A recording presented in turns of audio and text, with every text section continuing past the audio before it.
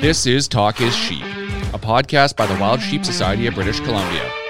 Come along as we take conversations that matter to you into the high alpine.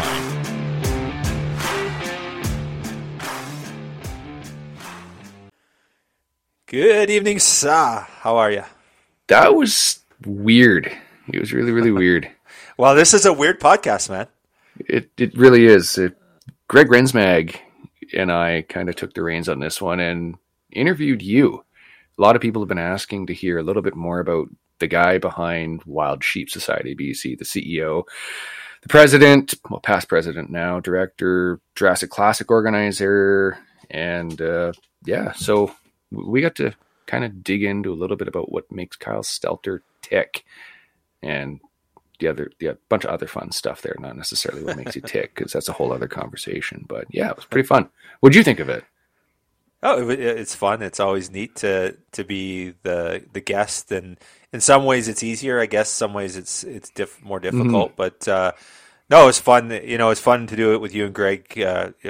Obviously good friends with both you guys, and so it's fun. And then of course I get to look like an ass, talk about my stupidest moment in the field. So of course, but you know what? I'm always screwing up anyway, so I'm used to telling dumb stories about myself. So, do you notice one of the things that everybody has in common though, with one of the dumbest things they do in the field? They always involve a bear. It's funny how that works. Yeah. They always involve a bear. Yeah, it was good. Got to see different side of you. Like I knew a lot of this stuff, but I'm sure a lot of our listeners are going to go, well, that's kind of cool. And it was a great expose, right? The society is pretty bloody transparent, and this is just another one aspect of what we like to show our members. Where does your money go, and what the hell does the CEO do, and why did you create the position? So I thought it was pretty cool, and it's going to open up a lot of doors and a lot of eyes. So cool. Yeah, I think that's a big part of it is having people understand what's involved and why I'm in that paid position. And I've had questions about that. Our directors have had questions about that, and people don't really get to see what's behind it. But as you'll hear in the podcast, is that to grow and mature as an organization, if we want to carry out our mission and put more sheep on the mountains, we do need a little bit more support than what our volunteers can give us. So, yeah, I think that this podcast sheds a bit of light on that. And but like anything else, Steve, if anyone has any questions, my door's open. Give me a call. I'm more than happy to go through it and try and explain why we do what we do. And the one thing about it is me going into this paid role involved all the directors and a lot of time and consideration. It wasn't taken lightly. It wasn't like, oh, we just need to create a position for somebody. That was not the case. This was an opportunity that we felt that we could really grow our conservation footprint when it came to wild sheep in the province. And it's been almost a year now, and we get into exactly what growing our footprint looks like, and our listeners will have to just listen to hear what kind of growth we've received in the last year, if any, right? I think they'll be pleasantly surprised. So speaking of growth, what do we have going on? Yeah, so at the Jurassic Classic, we wrapped up a bunch of our winners, our raffles. We drew a ton of those. So if anyone's wondering who won what, check out our website. There's all the winners are on our website now, and but we launched 4 new raffles at the Jurassic, and just some great conservation support opportunities there. So of course the Big Bore Rifle Series continues. Don and Gary step up again with a Wicked 7 SAUM, custom built Gary Flack, just a beautiful rifle. We've got the Jurassic rifle, full donation from that's a Tikka and a Steiner Optics donation, and I think that's in the 7 Rem Mag. A beautiful rifle there, full setup. And then we also have, thanks to our conservation partner, Sitka Gear, we've got a great Sitka package, and Vortex has stepped up in coordination with Westside Stores. Jason there is supporting us, and just a great raffle package with that as well. So 4 great opportunities, and great opportunity to support conservation, put wild sheep on the landscape, and again, some kick butt prizes, 4 really solid packages, anywhere from $5,000 to $10,000 in prize package. So. Oh, totally. And without our sponsors and our donors and our members, we can't continue to put the amount of money and onto the ground as we have been. And speaking of that, Bull River, we got that burn coming up, right? And there's a window where people are not supposed to be in the area, right? It was September 29th, so today, through the 19th or 9th. Yeah, I can't remember the end date, but you're right. It starts today. And so the regional biologist reached out to us and just said, hey, can you share this? We just don't want people in the burn area when we're burning. It's in the Bull Mountain area. So if you see burning and it's there's signs saying you to stay out, they ask that you respect it. It's only during the burn. Once the burn is done, you can go back in the area. So this is the only time of year we can get this work done, right? So it's either do it now or don't do it. And of course, this is really important habitat restoration work for wild sheep. So they're just asking, be respectful, stay out of the area while the burn's happening. I think they're hoping late this week. I talked to Ariana on the phone on the weekend, and I think late this week they got a couple days that they're going to try and do the burn. So yeah, stay out of their way, and let's do what we can to support mountain species and wild sheep. Yeah, I did see on a couple of the forums, though, that there were some questions regarding how fast the feed's going to return. Some people were concerned that the burn being done this late in the year would potentially affect the ungulates and the sheep and the et cetera winter food, and that's not the case. I've seen in the forest fires up here in the interior, feed showing up within a week, 2 weeks after a burn has gone through. So there's no danger of these animals going hungry in this small area. So no need to worry there. But yeah, pay attention for when this burn is going on. You'll see the smoke, you'll see the signs, and you'll likely see the crews. So yeah, more great work on the ground. So yeah, awesome. So yeah, happy to be part of that project and doing some more good work for wild sheep in Region 4 where we know they need it. So. Oh, there's one last thing. Speaking of regional biologists, our friend Bill Jex did send out that request for when you're returning, hopefully successful with a sheep, to try and bring the nasal cavity in intact, still on the skull, so they can do some swabbing for MOVI and other diseases. So yeah, simple request if you can try and remember to do that. There's more information on our social media pages there of what they're looking for and exactly why. So yeah, dig into that a little bit, but try and remember that. Yeah, well said, Steve. So with that, we're going to go off to episode 89 with me. Yeah. No, 89. I'm not editing that. That's just too great. Episode 89 with Kyle Stelter, CEO. So Greg Rensmeg's our host and Steve, and it's a bit of a flip. Something cool, something different, and apologize if I get a little windy, as I tend to, but yeah, just a huge shout out to our members and our volunteers and all our leadership that are doing great work for conservation. So enjoy episode 89. Across Canada and throughout the world, if you come across a campfire in the woods, on a mountaintop, or next to a river, you'll find warm company and friendly people gathered around. Regardless of your lifestyle or place you call home, we invite you to learn more about what it means to be a hunter in the modern era. If you love the outdoors, care about where your food comes from, and are concerned for the future of wildlife and the environments that they need to survive, pull up a seat. We have a story to tell. Welcome to our campfire. Hey, so here we are, Talk is Sheep. We're going to do a little bit something different today and be interviewing Mr. Kyle Stelter. So I'll be taking his role. So, Kyle, how's it going? Awesome, buddy. It's good to be on here. It's good to have you in the driver's seat, and I hope I'm half as good a guest as the guests that we have on all the time. It's going to be weird, but glad you're doing it, man. Yeah, a little something different. This is so weird. Yeah. It really is weird. It's like a parallel universe Brady Bunch type thing. It's weird. Well, we're not going to win any awards for being good looking, so might as well talk over a microphone here. Face for radio. So let's do this how you normally lead it off, Kyle. Let's go with who are you? Where are you from? Give us a little background on who's Kyle Stelter. Yeah, right on, man.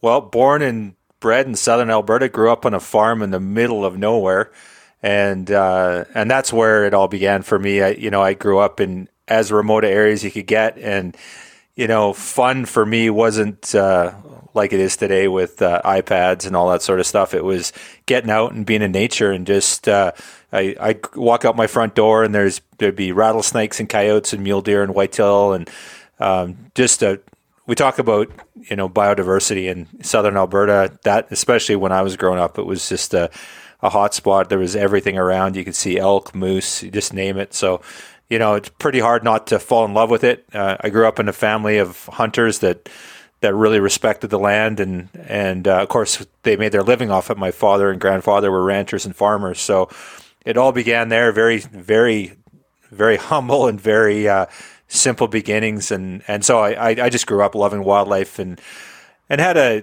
keen respect for, I guess, conservation and animals, probably more so domestic animals. Being ranchers, the most important thing on our ranch was cows and horses. And Christmas Day, nobody ate until the cows ate. Once the cows ate, then we could get back to the house and have Christmas breakfast. But first thing was to get the cows fed and make sure they were bedded and happy, and then we could go from there. So yeah, that's where I grew up. Came to the coast a long time ago now, in 1997 for work, and wasn't really into mountain hunting or any of that stuff. I'd never really done it. And then kind of got hooked into this circle of lunatics that love the mountains and wildlife, and the rest is history. Once I tasted it once, I was like, oh yeah. So that's kind of where it came from. And yeah, it's been an interesting evolution, and just loving every minute of it. So when you say you got sucked into the world of lunatics and the mountains, do you have one specific thing that was your moment? Like, oh, this is where I want to be? Yeah, and there's that Jack O'Connor quote, which I love to butcher every single time, but, it's the no halfway, right? And it was my first trip into the mountains. It was a sheep hunt, and I'd been invited to tag along on this experience, and halfway up the mountain, and literally 30 pounds overweight with gear that I shouldn't have had. I literally had a 3-pound sweater with me, and just dying my way up the mountain, and just absolutely trashed. Only got halfway where we wanted to go because I was so, tired beyond belief. And as we kind of made our camp that night and got some food in our belly and looked around at the wilderness, and I'm like, holy crap, this is what I want to do. I love this. And just hooked me. And it was, and it really was 50-50. I was like, this could go either way. I was like, 20 minutes earlier, I was ready to call it quits, head back to the lake and call the airplane.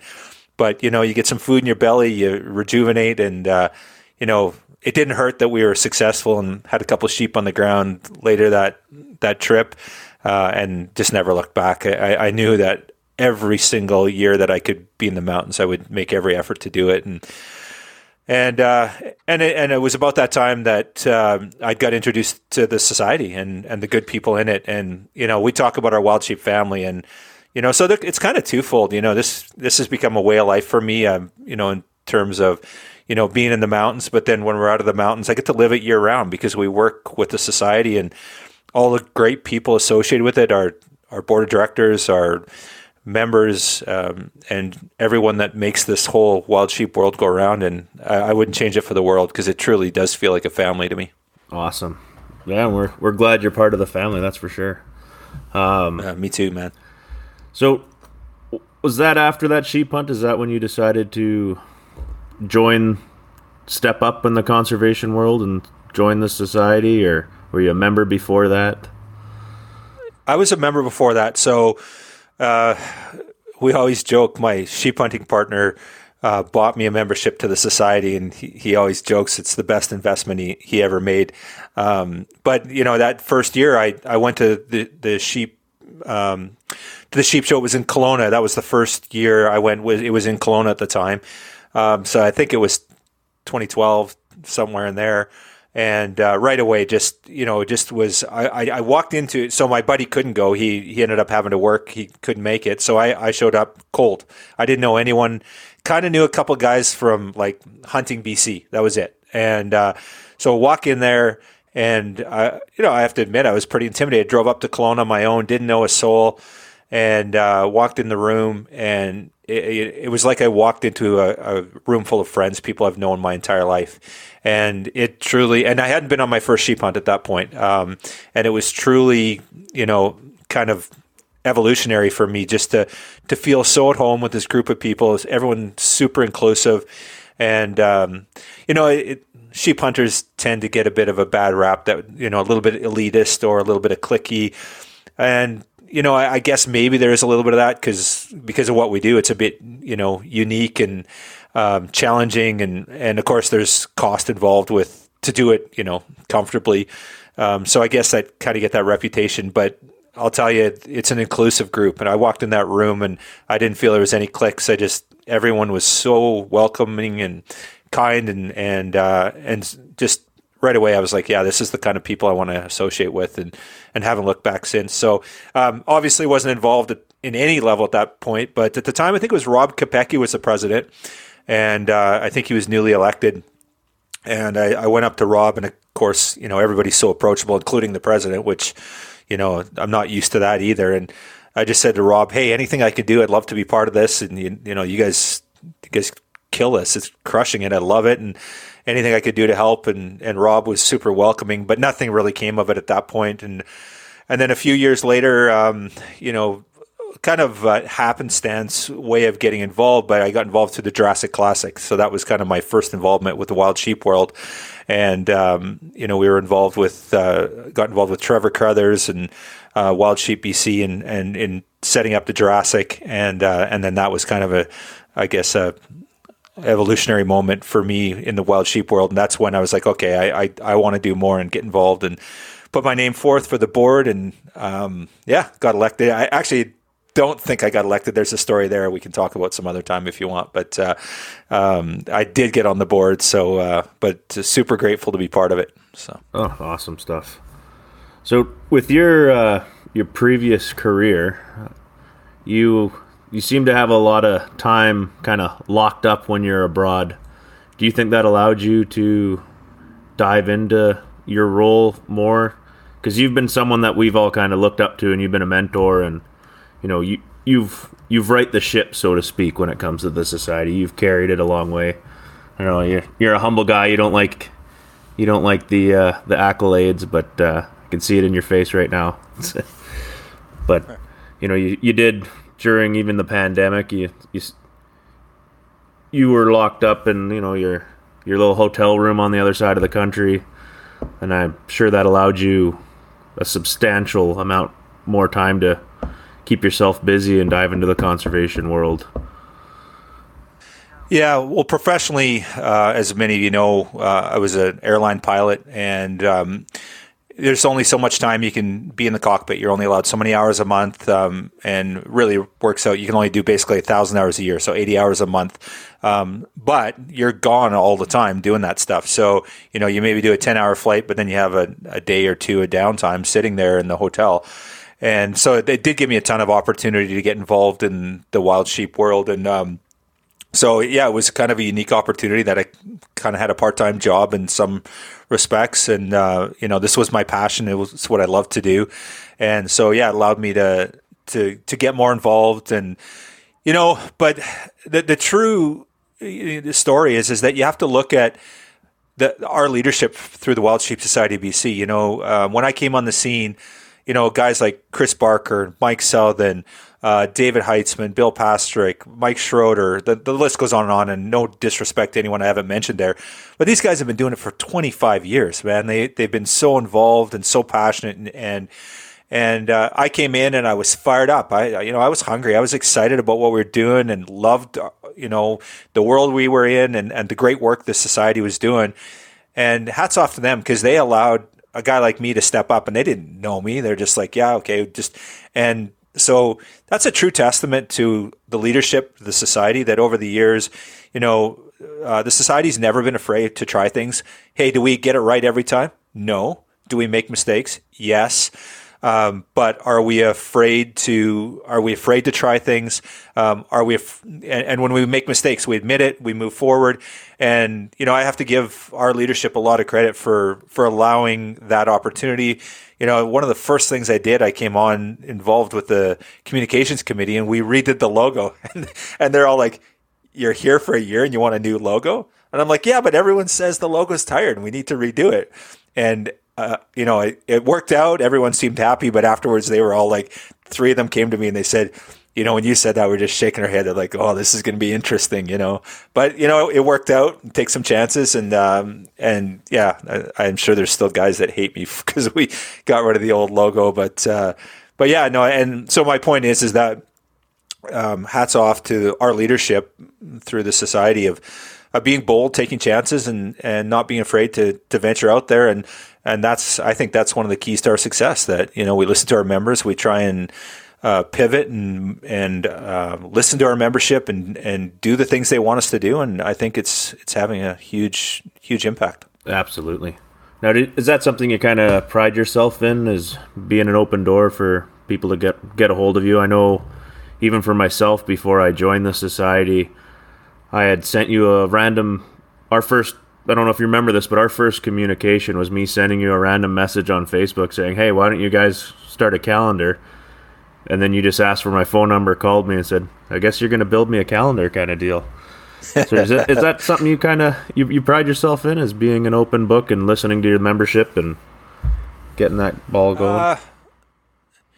Well, I guess the thing is, one thing is, don't ever call up with an idea unless you're ready to run with it, because that's the thing, right? And that happened to me when I first joined. Like I said, the leadership said, "Yeah, okay, you got these ideas, go with it."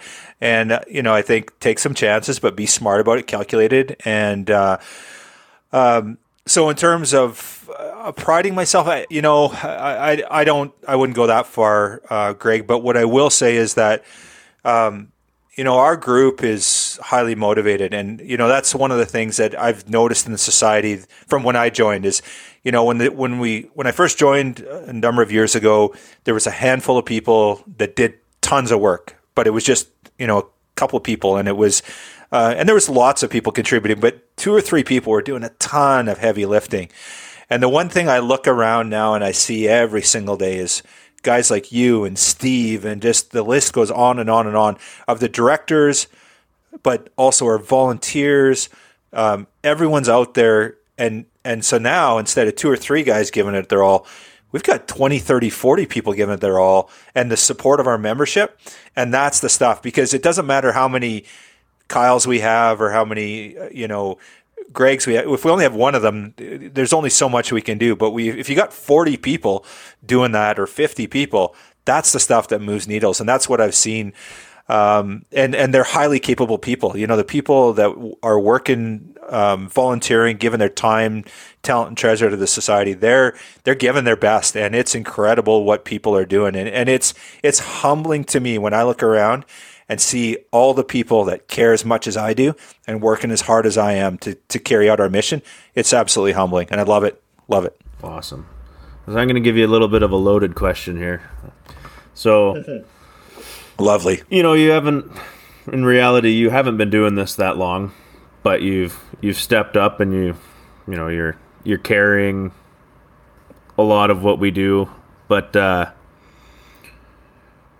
even when you look at our membership numbers, since you've been a part of the society, we've more than doubled, at least, probably getting close to nearly tripled. What do you think contributed to that the most in your time? Yeah, well, this number sticks with me, Greg. So one of the first things when I joined the board, Mike Shorter came to me and says, "What do you want to do?" And I said, Mike, I don't know what I want to do. I just want to help sheep." And he goes, "Okay, you're going to do membership." And I'm like, "Okay, great. I'm going to do membership." So I thought, I'll be part of a committee, and I'll be like this little cog in this wheel, this giant wheel, and it'll be turning, and I'll just do my little part, right? And it's like, and he's like, "Okay, you're membership chair now, so go do your thing." And I'm like, "What?" I'm like, "I can't be a chair because I don't know what I don't know." And he goes, No, you'll figure it out." And so the first thing I did is I jumped into our membership database, and we had 340 members. That was the number when I joined. I'll never forget it. And I'm like, I thought the society was huge. I thought there was tens of thousands of members probably. And so, we have grown it. And again, I think we have such a dedicated core of leadership team. So our board of directors, but also our members. Our members truly care. And that's the one thing that first sheep show that I talked about that I went to, I walked in that room and everyone was mission focused. They loved the resource. They loved to go out and recreate and be part of it and experience the mountains. And I think with that passion, it's hard to go wrong. And if you can just channel it a little bit, you can't help but explode because people are so passionate about it. And, that's one thing I think about. Like you can cite all these different organizations that have tens of thousands of members, but really do they care about the mission? If you ask someone, what is your mission? Would they even know what their mission is?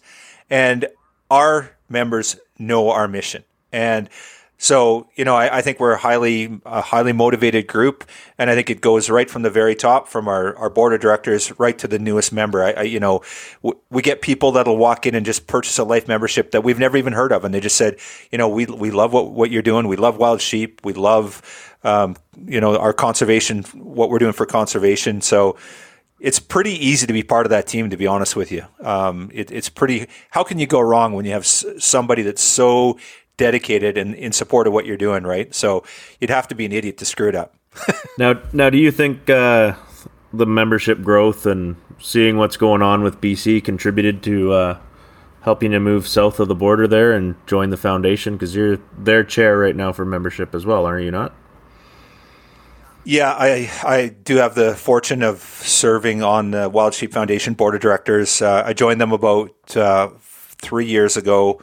I am their membership chair. I also serve in the vice chair role and on quite a few different committees with them. And, what was the biggest factor? I guess, Chris Barker's always been one of my biggest advocates. Chris, when I joined the board, he right away pulled me under his wing, and Chris has always, advocated for me and encouraged me and believed in me, to be frank. And Chris was serving on the foundation's board of directors. We've had the fortune of some of the foundation's leadership. Gray Thornton's been up to the Jurassic Classic and a number of other directors, and they kind of seen what we're doing in BC here. So, I think Chris advocating for me is part of it.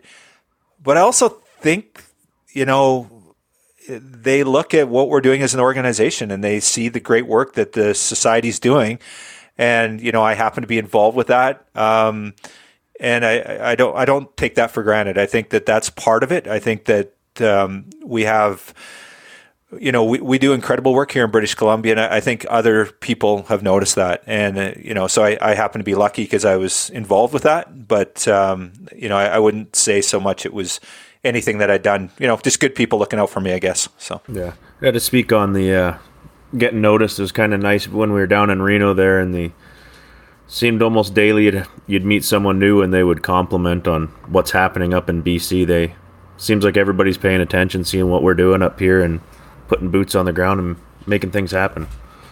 So, yeah, absolutely, Reagan. And that's, it's hard not to get inspired. And I know you two are no different, that you guys are just as passionate as I. You wake up in the morning and you got that fire in your belly that you just want to do good things for the resource, and it's pretty cool. Pretty cool to be part of this team for sure. Yeah, definitely just takes one person to inspire the next person to inspire the next person. It just snowballs, and you can see that, right? Every Sheep Society member I've talked to, I'd say 50% of them have never hunted sheep. Right, like myself included, but I'm looking at a wall full. I'm exaggerating a little bit, but at least 4 or 5 different plaques of life memberships, and I've never hunted a sheep because the inspiration there. And I know it goes across the wild sheep community. It's not just our society, but you see it in Alberta, and you see it heck, the Midwest. Midwest doesn't even have a single sheep in their area, yet they have a chapter that's absolutely as passionate as we are. right? It's crazy to see, and I don't know what it is about it. I've belonged to a lot of other organizations, but I've never seen the passion that there is in the wild sheep community. So pretty cool to be a part of. Yeah, definitely. So let's we fast forward a few years here, Kyle, and your job opportunities are moving you across the world, and we didn't want to let you go. So say last fall you dove into a whole new world of being the CEO of the Wild Sheep Society. What's that been like now that it's full time? I know that's kind of a big question, but it's full time. This is what you do. It's we'd love to say it's a 9 to 5 for you, but you're 24/7, and your phone's always on unless you're out of service, kind of deal. Has it been more chaotic than you expected, or has it been kind of what you were looking forward to? 100%. It's exceeded my wildest expectations by far. It's different. It is different. Like, when you're waking up in the morning, it's a job. It's, as a volunteer, you always have the option of taking the day off, or deferring it to next week. And, this job now is a job. So, it's changed in that regard. But it's actually more rewarding than I thought, because the thing is, I can now focus all my capacity, all my energy, all my time on doing the job that I'm super keen, passionate about. And so it has changed. It's different, but in a good way. So yeah, it's been positive. I'm enjoying it. It's we're coming up on a year now. Next month it'll be 1 year of having done it. So seeing the cycle and just really exciting to see how things are evolving, how things are changing, how we continue to carry out our mission to grow what we're doing in terms of conservation on the landscape. And I guess that's the thing is, professionally before I was flying airplanes. So, you got from A to B, you walk off that airplane, you were done. You just go to the hotel and I guess do sheep work. But the thing is now I feel like, I am very mission driven. I wake up every morning with, doing, putting more wild sheep on the mountain. That's the mandate. And you wake up every morning with that mandate, and it's pretty cool, pretty exciting. So yeah. So now, does it ever get a little bit weird? So you're doing this all day during the day, but I'm sure I'm not the only one get that message from you. You got a second to talk, and then you got to wait for us to be off the clock, and you're waiting until dinner time for someone to call you back every day and dragging out your hours. Does that get a little bit tiresome sometimes? Let's be honest here. It actually makes it really interesting. And I have to say, if it wasn't for a very, very supportive family, my wife is incredible. It's insane how reasonable she is with this. If you didn't have the right fit, it would be a freaking nightmare. It would be a train wreck. But, it's interesting. Today I had a Zoom call. I thought it'd be done at 5:00. Well, it was 5:40. And then I finished up the Zoom. I get a text, and I walk out, and I'm like, dinner's ready. So I'm already late for dinner. Sit down for dinner, and as I'm sit down, I get a text. Can we chat about the meeting? And I'm like, can I have 10 minutes? And then, and here we are at 7:00 doing our Zoom our podcast. So, Melanie's super supportive. She believes in she's a life member of the Wild Sheep Society, life member of the Wild Sheep Foundation. She's a Monarch member. She believes in our mission. And she's not maybe as passionate about the resource that I am, but she is respectful of, my desire and what I want to do and how I want to be involved with the wild sheep world. And it's been awesome. So, I have to say that, if I didn't have the support of my family, it'd be a different story. We'd be having a different conversation, but I do have their support. And there are times where there's a lot of balancing, right? Trying to make everything work, but there are benefits too, right? So, you just take the time when you can get it, and you have to realize you're going to be flexible. And when I went into this position, it was eyes wide open. I knew 100% that, and the thing is, I'm in a paid position. You guys are volunteers. So to me, you guys are the true heroes here. And I have to be flexible in my time. I'm working for you guys. I work for the board. I work for our membership. And I think if you don't have that mentality, you probably shouldn't be in that job. I think if you go in thinking that you have this entitlement to your time and that sort of stuff, you're probably in the wrong profession. You probably should go to get a 9-to-5 job or get a union job or something like that. So certainly comes with the territory. And to be honest, no, I don't get tired of it. There are some times where I'm just not available or whatever, and that's fine. But I think, doing this thing, you got to be pretty flexible. Otherwise, it's not going to work. Yeah, for sure. So sorry, that was really long. Oh, it's all good. I want to know, like, we jumped right into the role of the CEO. As your role you went right from president to CEO, and we never really talked about the evolution of why the society felt the need to move to a CEO position. Can you talk about that for a little bit?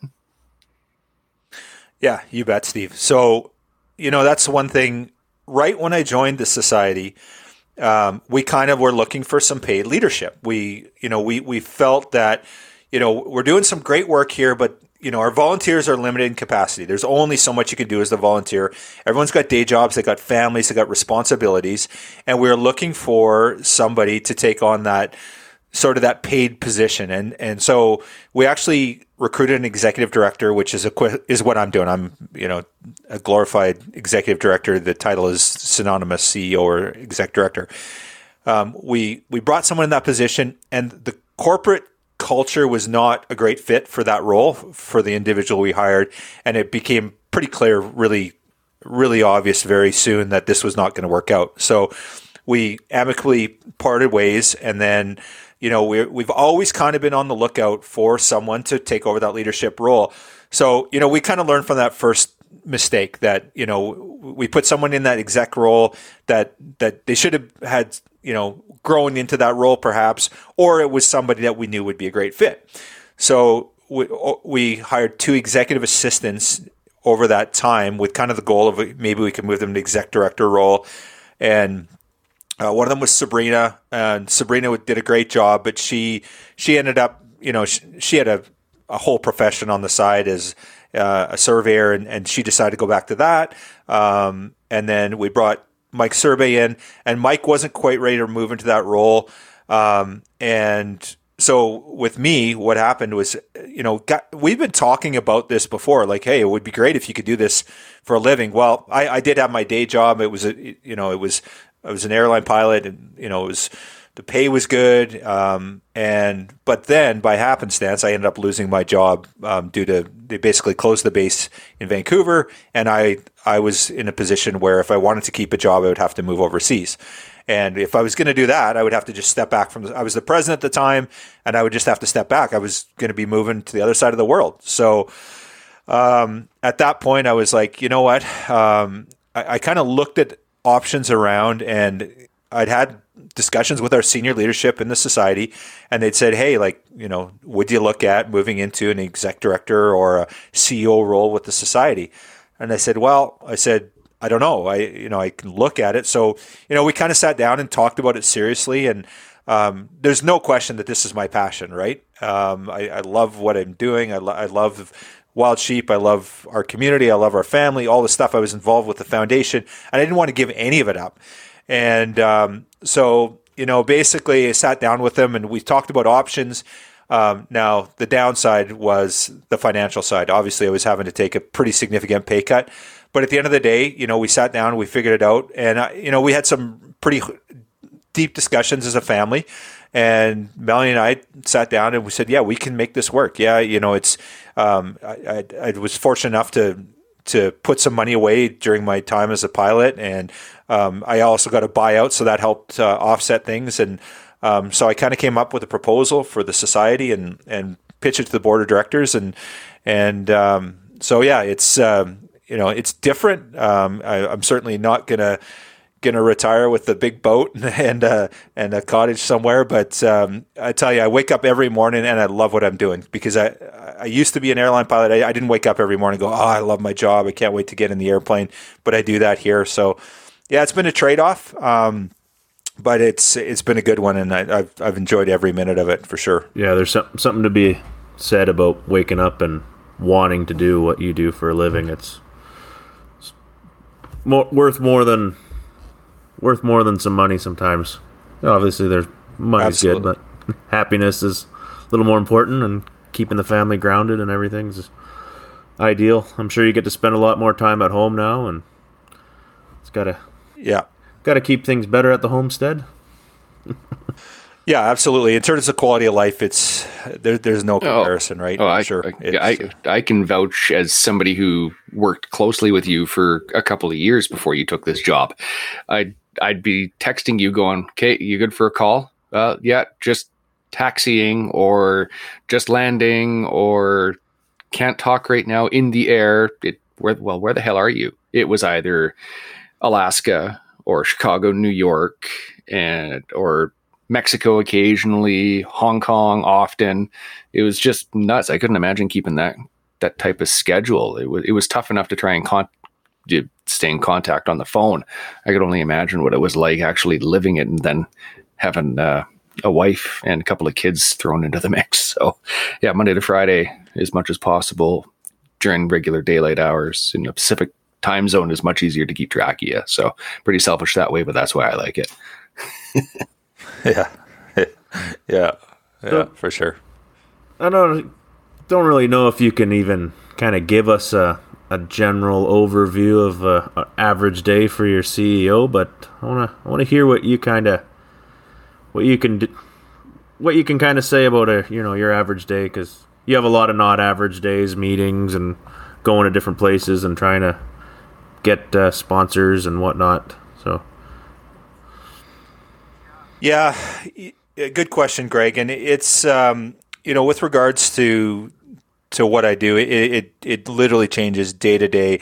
You wake up with a plan of where it's going to go, and then you get that first email, and it's like, oh yeah, okay, that's not happening today, right? But one of the things that I was brought in to do was to provide some leadership in terms of strategy, long term where we're going, and find a way to get us there. And so to help grow our conservation footprint, to carry out our mission. So, that's a lot of what I'm doing. It's not always the minutia, and of course that happens too, right? You get a small little thing you got to deal with that, is not going to really change anything, but it really needs to be dealt with. But, really trying to provide that leadership for the society to sort of take it to that next level. We kind of had that basic level of where we were, and now we wanted to up our conservation footprint.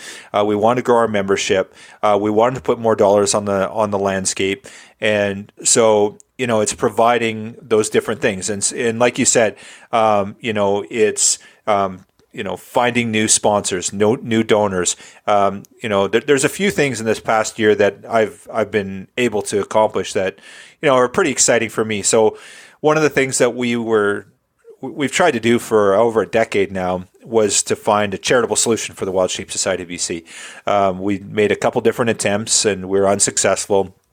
And so that was one of the mandates, was to find a charitable solution for the society. So through working with our leadership here in the society, there was a new entity that was created that we work closely with the Mountain Wildlife Conservation Society. It's a charitable organization, and its mandate is to look after wild sheep and look after mountain species, but generally, and then wild sheep specifically. And so we created this new charity. I was a part of that team that created that. It's a separate entity from the Wild Sheep Society BC, but we work very closely with the Wild Sheep Society BC, and it's an opportunity for us to have a charitable venue. So, setting that up was one of the things that I worked on this past year. There's a whole bunch of other things, like we said, developing these new partnerships, conservation partnerships. We've got 6 conservation partners that we work with now, and they're kind of our flagship partners that really make a big difference for wild sheep in the province. So that's a big thing that I work on. And then, just even there for what, just for the listeners at home, what would warrant someone becoming a conservation partner? What makes that class? So basically, our conservation partner is our flagship partner, and monetarily, it's basically a $20,000 yearly contribution is what it is. So, and there, if we look, for example, our first conservation partner was Sitka Gear. So they've given us over $20,000 a year for the last 5 years now. And of course, we use that for our raffles and a whole bunch of other fundraising initiatives. And it's had significant impact for our wild sheep conservation efforts in the province. So it's truly a step above. It's a very high level of sponsorship. And of course, they get all the benefits of the promotion and a whole bunch of other things that go along with it. But our conservation partners are really truly making a difference for wild sheep in the province. And and we always go back to Sitka Gear, that first agreement that we had with them. They've been there now for the 5 years and just been great partners with us. And now we're fortunate enough to have 6 different conservation partners. So we got Sitka Gear, Stone Glacier, we've got Gunworks, Precision Optics, Swarovski, and Stone Glacier. So we got the 6 partners that are there, and so that that's at least $120,000 a year that they're donating directly to us in either cash or merchandise, and it really is making a difference on the landscape. Yeah, and part of your job is chasing those guys and maintaining those relationships. And you brought in, how many did you bring in this year? You brought in a few new guys this year. Yeah, there were a few new guys. I think I said Stone Glacier twice, and Yeti was the other one. So I think I unfortunately said Stone Glacier twice, but so basically it's building those relationships, and I think that's one of the keys. Some people say, well, why do we have a paid CEO? I've heard that question before, and I think that's a valid question. And kind of my answer to that is, we need that consistency. Directors come and go, right? How many directors have come and gone off the board over the years? And to build relationships with 6 different companies and get to know 6 different, individuals. And of course, their people come and go. My relationship with a number of these conservation partners over the years, the individuals have changed there. So you have this handoff, and you're making new relationships and building new partnerships with these people and getting them to trust you, believe in our mission, to see what we're doing on the landscape. So that all takes a ton of effort, obviously, right? And so building those relationships, but of course that's a small part of what I do, but that is one of the things that I do. But I guess, for somebody that does say, well, why do we have a paid position? Why do we have Kyle, on a salary and I'm a contractor, but why do we have that individual there? As an interest, I just looked at our trial balance year to year. So I started in October of last year, October 1st, and year to year, this was from July of last year, we're $500,000 over and above where we were the previous year. So I can tell you, I certainly don't make that kind of money. So, it's significant inroads we're making for conservation. Just another small, tiny aside, but interesting, we also are negotiating contracts. So one example is we have our online gaming stuff, and we've grown our online gaming platform significantly over the last 10 years. But there's a fee for that. Well, I recently was part of the team that renegotiated that contract, and that was a $26,000 savings by renegotiating that contract. So, what do I do? Well, that's what I do. Our volunteers don't have the capacity to go and negotiate these contracts, to build these relationships.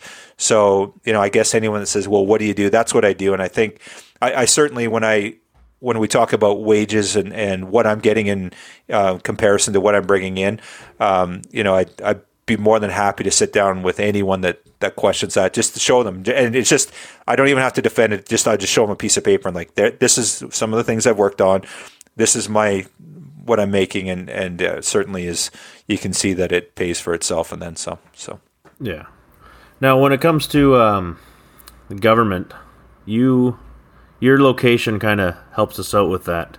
So you're the guy, you're the face that's going down to Parliament and having the meetings or hitting on the Zooms, and it's basically that, because we don't as the volunteers, we all have day jobs, and this is your day job. So what's that been like, kind of leading the role, heading to government and having to go to all these meetings? And that's a big part of what you do, is maintain those relationships and try to get what's right for wildlife from them. Yeah, absolutely. So because I'm in a paid position now, I'm actually, quote, a paid lobbyist, so I'm a lobbyist as well. So that's my part of my, I guess, job responsibility. And, you know, before, when I was volunteering, so there's three of us that would serve on what's called FATAT, which is the Provincial Hunting and Trapping Advisory Team.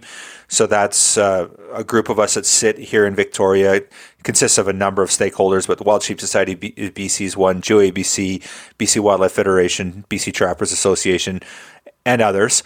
And so, you know, we provide input and guidance on, you know, regulation changes and that sort of stuff when the government decides that they are willing to engage us on. Not everything goes through us, but some of the things do. So, you know, we were all volunteering for that. Myself, Chris Barker, and David Heitzman were the three representatives. But again, we all have day jobs, right? So, you know, if I'm over on the other side of the world, Chris is on a construction site somewhere, David's doing, you know, busy with his trucking business, he's off on business. So we don't have a representative there. And again, this is something we have to take seriously. We're sitting on, this is a privilege to sit on that committee, to sit on the Provincial Hunting Trapping Advisory Team committee. And there's a lot of organizations that are fighting for that, trying to get that right to do that. And, you know, it was hard for us just to get individuals there. So, you know, now I can attend every one of those meetings. Like, that is a mandate. I have to be there for those meetings and other ones too, right? So, you know, we meet with the ministers. We recently had a meeting with the Liberal caucus. I think there was 14 Liberal MLAs that showed up for that. We meet with Minister Popham quite regularly. So, yeah, and this is all important work. And part of that is that consistency, getting them to know your name, to recognize you when you get in a room, so that when something happens, when things start going south, there's a domestic ag issue, or, you know, something comes up, you can call that individual or text them and say, hey, and we know how that stuff works. You know, it's not what you know, it's who you know, right? So, yeah, it's an important part of what we do, and something I enjoy. I like building these relationships with these elected officials, and some are non-elected too. A lot of them are bureaucrats as well, right? So having access to the director of wildlife, having that conversation, calling them up and saying, "Hey, I've got an issue here. You know, we want you to address this," or, you know, and again, we don't always get what we want, but at least getting there and having that conversation is an important piece. If you can't get to them, if you can't have access to those elected officials, then you got nothing, right? Yeah, for sure. And then, you know, your less glamorous jobs that we task you with is your party planning skills. You're you're one of the folks behind every single convention, in-person meet. You're on the fundraising. I think you're on every committee now, and you're just rocking and rolling and keeping that ball rolling. You know, and the planning, as much as we like to say it's not that much, your planning has for the in-person stuff is quite a heavy workload as well. Yeah, and it's been a weird one, right, with COVID and all these cancellations, and trying to, you know, and I think that's one of the things where, again, going back to advocating for, you know, me being in this paid position, is that when things like COVID happens, when they shut down your only fundraiser, you know, back in the old days, and that, you know, that's the one thing that our membership has to keep in mind is, back in the day, we had the Kamloops Convention, and that was it. There was no raffles, there was no gaming, there was no Northern, there was no Jurassic, there was no pub nights. There was one thing, and it was the Kamloops Convention, and that was it. There was nothing else. So, you know, if we'd been relying on that this last 2 years, how much would you be spending on wildlife? And that's me holding a big fat goose egg, because there'd be nothing. There'd be no revenue. There's nothing. So, you know, I think that's one of the things of, you know, with this change, this paid position, it allowed us, you know, now we have to keep the business going. So when COVID hit, we're like, okay, we're going to have to pivot. We're going to have to make decisions here. How are we going to, you know, monetize things? How are we going to keep things going? Because now we've created this monster of putting $250,000 a year on the ground for wildlife. How do you stop that? How do we just call up the provincial wildlife biologist and say, for the Fraser River project this year, you get nothing. It doesn't work, right? They need that money more than ever, right? And they've come to rely on us as a funding source and for our leadership too. There's no question that the work that our projects team and our board does for these different projects is pivotal. Like they look to us for our leadership, and of course we play a monetary role. We bring funding, but we bring funding partners. We bring the support they need. We advocate for these projects. We meet with ministry staff, with elected officials, and so yeah, it's a big part of what we do. And yeah, these.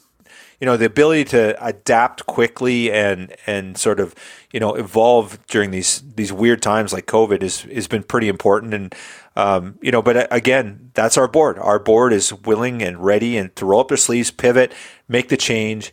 And of course, I'd be remiss if I didn't recognize the great work that Mike Survey does. He's working there day in and day out. I work side by side with Mike, and just trying to carry out the wishes that the board sets for us and keep things going, because we've kind of created this monster now. We've got this huge funding mechanism that we were able to support at $250,000 plus a year. And if we're not doing things, if we're not putting on events, then we're in trouble, right? So we always got to be, we're always mindful of that, trying to keep things going. And unfortunately, we've got the support now of all our board and our volunteers that we can do this. We can do, you look at what the guys do up north, the Northern Fundraiser, just knock it out of the park. You look at Jurassic, you look at Kamloops, you look at our raffle program. Joe Humphreys heads up our raffle program.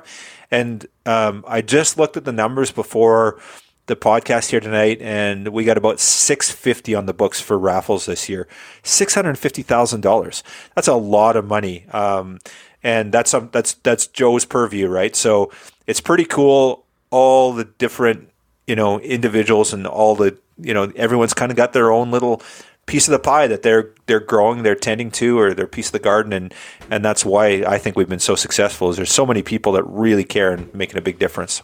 Yeah, I think it's a big testament to everybody that we work with, and guys like you when COVID hit, and you're already in Kamloops and you're sitting there at the convention, everything's set to go, and then you get that ball dropped on you. And I wasn't on the board yet, but I was on my way up, and I got the phone call to turn around, and I'm like, I'm still going. But you guys that were there, you lead up to it, however many months of planning that takes, and nonstop, day and night going, and then you get that ball dropped on you by the government. And you have to make that decision, in the 23rd hour. We're canceling our biggest cash cow of the year. It's like, what was that like for you? Like, I know what it was like for me, and I wasn't even the guy. I wasn't involved at that point.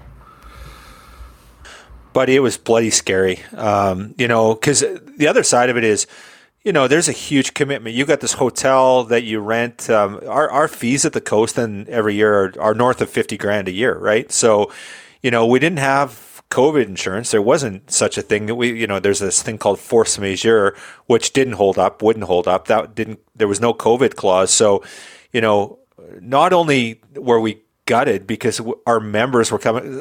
Shockey was coming as our keynote. We got Jim Shockey coming as our keynote. That in itself, like, Jim Shockey's going to be there, right? So right there. But then, all our members were up there. Like guys and gals were showing up. We were seeing them there. They came up the night before. They're up there on the Thursday night for the Friday show. They were spending the weekend. They'd spent money. They'd taken time off their jobs. And, we sat there and, is there any way that we can do this without breaking the law, and then, and at the end of the day, we couldn't. It's a provincial health order. There was no option there. So it was heartbreaking. It was something that it was one of the hardest decisions we'd had to make at the time. And then the other side of it is that where are we going to come out of this financially? Like, what are we going to owe? Now, gratefully, the coast was very reasonable. They basically made us cover their hard costs. So, anything, if they'd rented equipment or they'd bought food, we had to cover that. Everything else, they just watched it. So the coast was amazing. And you know what? Our membership, again, I say it over and over and over. I'm sure you guys get tired of it, but our membership is insane because I can't remember what our fees were, but, we just said that we're going to refund everybody. And I can't tell you how many people, but I can tell you it was dozens and dozens and dozens of people to say, we're donating it back. And we came out further ahead from donations for that than the cost owing to the coast. So we were cash positive. It certainly wasn't going to put any wild sheep on the ground, but we certainly didn't go backwards. And we didn't ask our membership to do that. They just did it. And to me, that's a testament of our membership. They care about our mission. They care about what we do. And, it was humbling to see that. For weeks afterwards, I was just in awe at how generous our membership was and the support they gave us. Yeah, it was a pretty unreal moment, just talking to people from the society, members, and we all kind of said the same thing. It's like, oh, we've already dedicated that money, turn it around, just give it back, and the society can keep it and do something good, because it seemed like a lot of the membership realized this is going to be devastating for conservation from our end of things, for sure. Yeah, absolutely phenomenal. Yeah, I was sitting in that room when the call was made, because remember I was vice chair of communications and going, okay, the order's coming out, and we're watching it and watching the ticker, and I was like, oh damn. Had told Kyle, I'm like, they just closed it, and the look on his face was, you're kidding me. No, here. And then we went up to the hospitality suite and had the meeting, and you could just feel the disappointment in the room. It was just like, when you get that perfect lung shot on a moose and the air comes out, it was the same sort of thing. Just watch everybody deflate. And then, as Kyle said, over the next week or two, when we started putting out the messaging going, hey, what do you guys want with your funds? And 50, 60, 70, 80% of people were going, no, keep it. It was amazing. It really was. And that saved 2020 for us. It really, truly did. So, yeah, onward to better things. This 2023 is going to be amazing. All right. I'm looking to Sheep Show 2023 Kamloops. You guys better be there. Oh, I'm booking already. I'm booking in end of September for my flight for Sheep Show. Yeah. So let's we're running long on time here, so let's get into some hunting stories to end this off there, Kyle. Let's take us on your first sheep hunt that sucked you into this rabbit hole of a world we live in. Yeah, and again, that's why a lot of us are here, right? We just have a love to be in the mountains with those majestic creatures, and so my first sheep hunt, it was a fly-in, and again, no expectation, no idea what to expect, and I have to say I learned a lot on that first sheep hunt. I heard a lot. I was miserable a lot. And I was definitely hooked. But opening morning, we woke up and we were on a band of 8 rams, and we were fortunate enough to harvest one of those. I think there was only the one legal ram in that herd, and Mike had spotted him. So we have this rule: whoever spots him gets to shoot him. So he had first right of refusal, and shot a nice ram. He was beautiful, and it was just, to be part of that was just unbelievable. And just to see sheep on a sheep hunt, to me, is a success. To harvest one is unbelievable. And we thought, okay, well, we got our sheep. I didn't even care. I didn't even feel like I wanted to hunt. I wanted to go sit at the lake, and we couldn't drink beer because we didn't have beer with us. But rest on our laurels and enjoy Mike's ram and be happy. And Mike's like, we are not stopping until you get your ram. So, we hiked up another drainage and actually went completely different, 180 degrees, the opposite direction. And I think on about day 6, interesting enough, we climbed up into this high area and kind of tucked ourselves into a little shelf, and we just got set up, started glassing, and I'm glassing, and Mike, I hear him, he goes, Kyle, don't move and don't say anything, but I'm pretty sure there's a legal ram to your right. And I'm like, okay. And he goes, just duck down. And I'm like, well, how far? And he goes, 75 yards. I'm like, what? And he's like, just duck down and back behind this knoll with me. So I backed down, and so this ram had bedded right at the top, like you said, and you've seen it. I'm sure, Greg, you've been in the mountains, and they, they find that high point, the precipice, and they get up on top, and they, that's where they sit. That's their safe point. They got escape terrain. So, Mike's coaching this 2-year-old kid that has no idea what he's doing. He's like, "Get your butt down." He goes, "Put your arms down." He goes, No, crawl. Like I was, and so anyway, and he was super patient, but he's like, "You got to stop faffing around here. There's a ram there, and you gotta concentrate. Get yourself together." And I was just kind of a 2-year-old. I didn't know what I was doing, so I'd never hunted like that in the mountains. So anyway, I crawl up, and he goes, "Just make sure you're happy that he's legal." And of course, I look at him, and he's tipped out, and just beautiful ram. And yes, he was 75 yards, and I was laying there prone, and one shot, harvested him, shot in the lungs, and he just kind of tipped over. It was like he was sleeping. And we walked up to him. He was 13 years old. I think he grossed about 164, and just a beautiful ram. And I always joke that we baited that one in. We were sitting there, and he came and bedded on top of us. It was just the craziest thing. And just but again, sheep hunting is not. There's great sheep hunters that kill sheep, and no disrespect to them, but there's an element of luck, and I had some luck that year. So. Yeah, we were pretty excited about that one, and of course that got me hooked. So awesome, and no slouch for the first one either. A 13-year-old ram, you can't go wrong with that. Now you missed an important part of that story with Doll, Stones, Rocky, Callie. What'd you get? Yeah, it was a BC Stone sheep. Beautiful. So awesome. It was humbling. Yeah. Oh, that's good. That's good. Let's now we all mountain hunters. We all have a story that sends shivers down your spine when you think about it.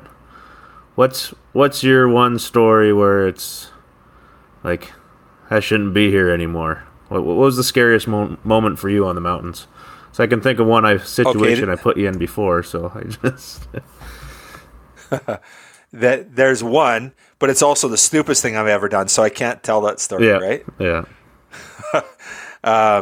No, it is probably the stupidest thing I've ever done. So, of course, mountain hunting, it takes some getting used to, right? And there, I still learn so much on every trip, right? There's so much I learn. Even, I'm always learning tips and tricks. Joe Appel was up at the Kamloops for our mountain mentorship event, and I just sat there and took notes for half an hour. I'm like, I thought with Joe there I'd learn something. I knew I would learn something, right? But literally for half an hour, I'm like, oh, I used this trick and I used that trick. And I'm like, oh my goodness, like where have I been for the last 20 years, whatever, 10 years, right? So, but anyway, I was on a stone trip. It was a fly in. We were in this hanging valley. We had a tent set up, and we'd been there for 3-4 nights. And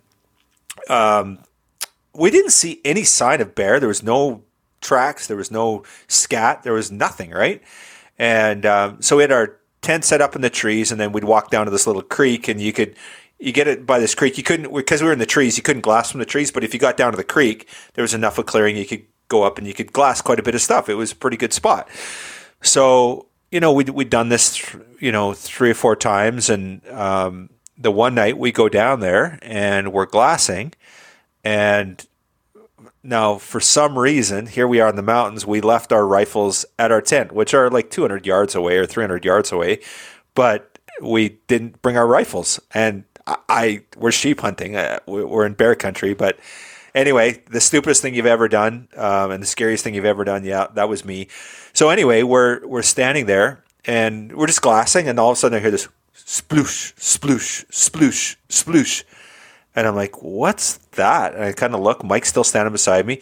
And both at the same time, Mike and I look at each other, and we're like an epiphany, right?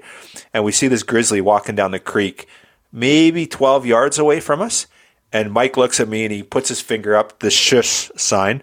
And I'm like, yeah, no doubt, buddy. And the grizz walks by, and there's no wind, I guess, and doesn't notice us. And it's a pretty young grizz, and walks past us.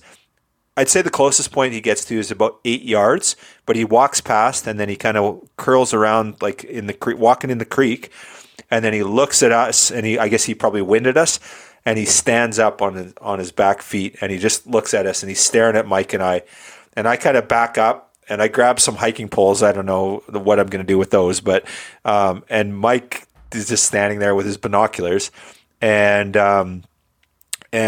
yeah, he just stares at us, and then he just spins and he takes off, and that was it. But that was the dumbest thing I've ever done, and that was the scariest thing that's ever happened to me. And fortunately, he was in a good mood that day, because if he decided otherwise, it would have been really ugly for the two of us. So, wasn't smart. That's when you scurry back to the tent for the wardrobe change, and well, so Mike runs back. He's like, okay, I'm going to run back to the tent, get the rifle. I'm like, yeah, that's probably a good idea. So he takes off. He goes into camp and unzips the tent, and all of a sudden here's whoo, whoo, whoo, whoo, and there's another bear in the trees. So tell me how that works. Anyway, he grabs the rifle, and he knows with a grizz you're not supposed to run, right?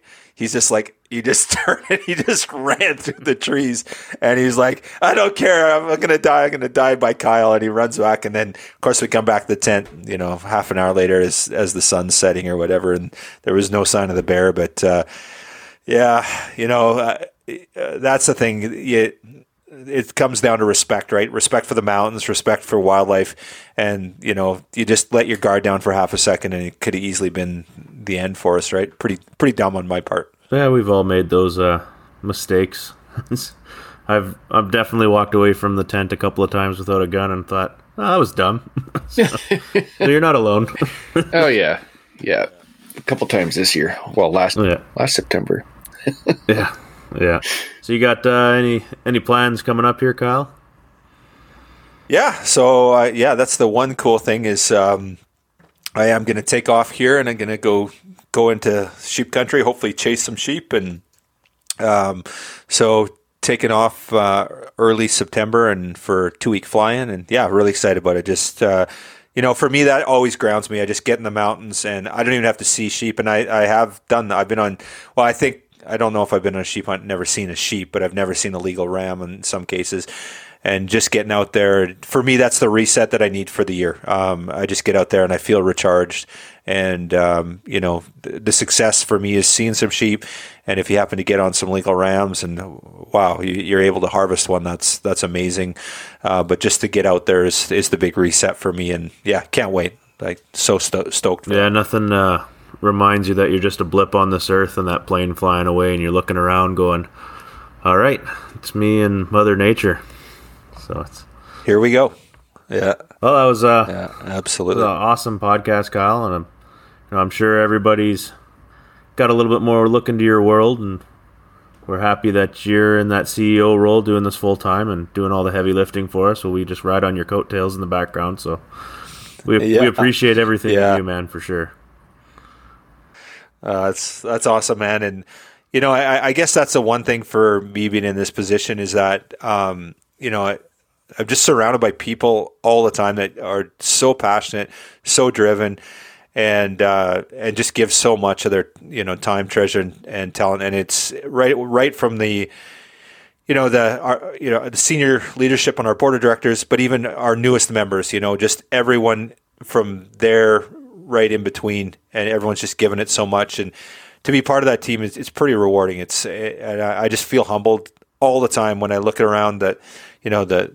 The time people give, the donations, the support, volunteerism, it's absolutely phenomenal, and it's just never been with a team like this, and it's definitely the dream team for sure.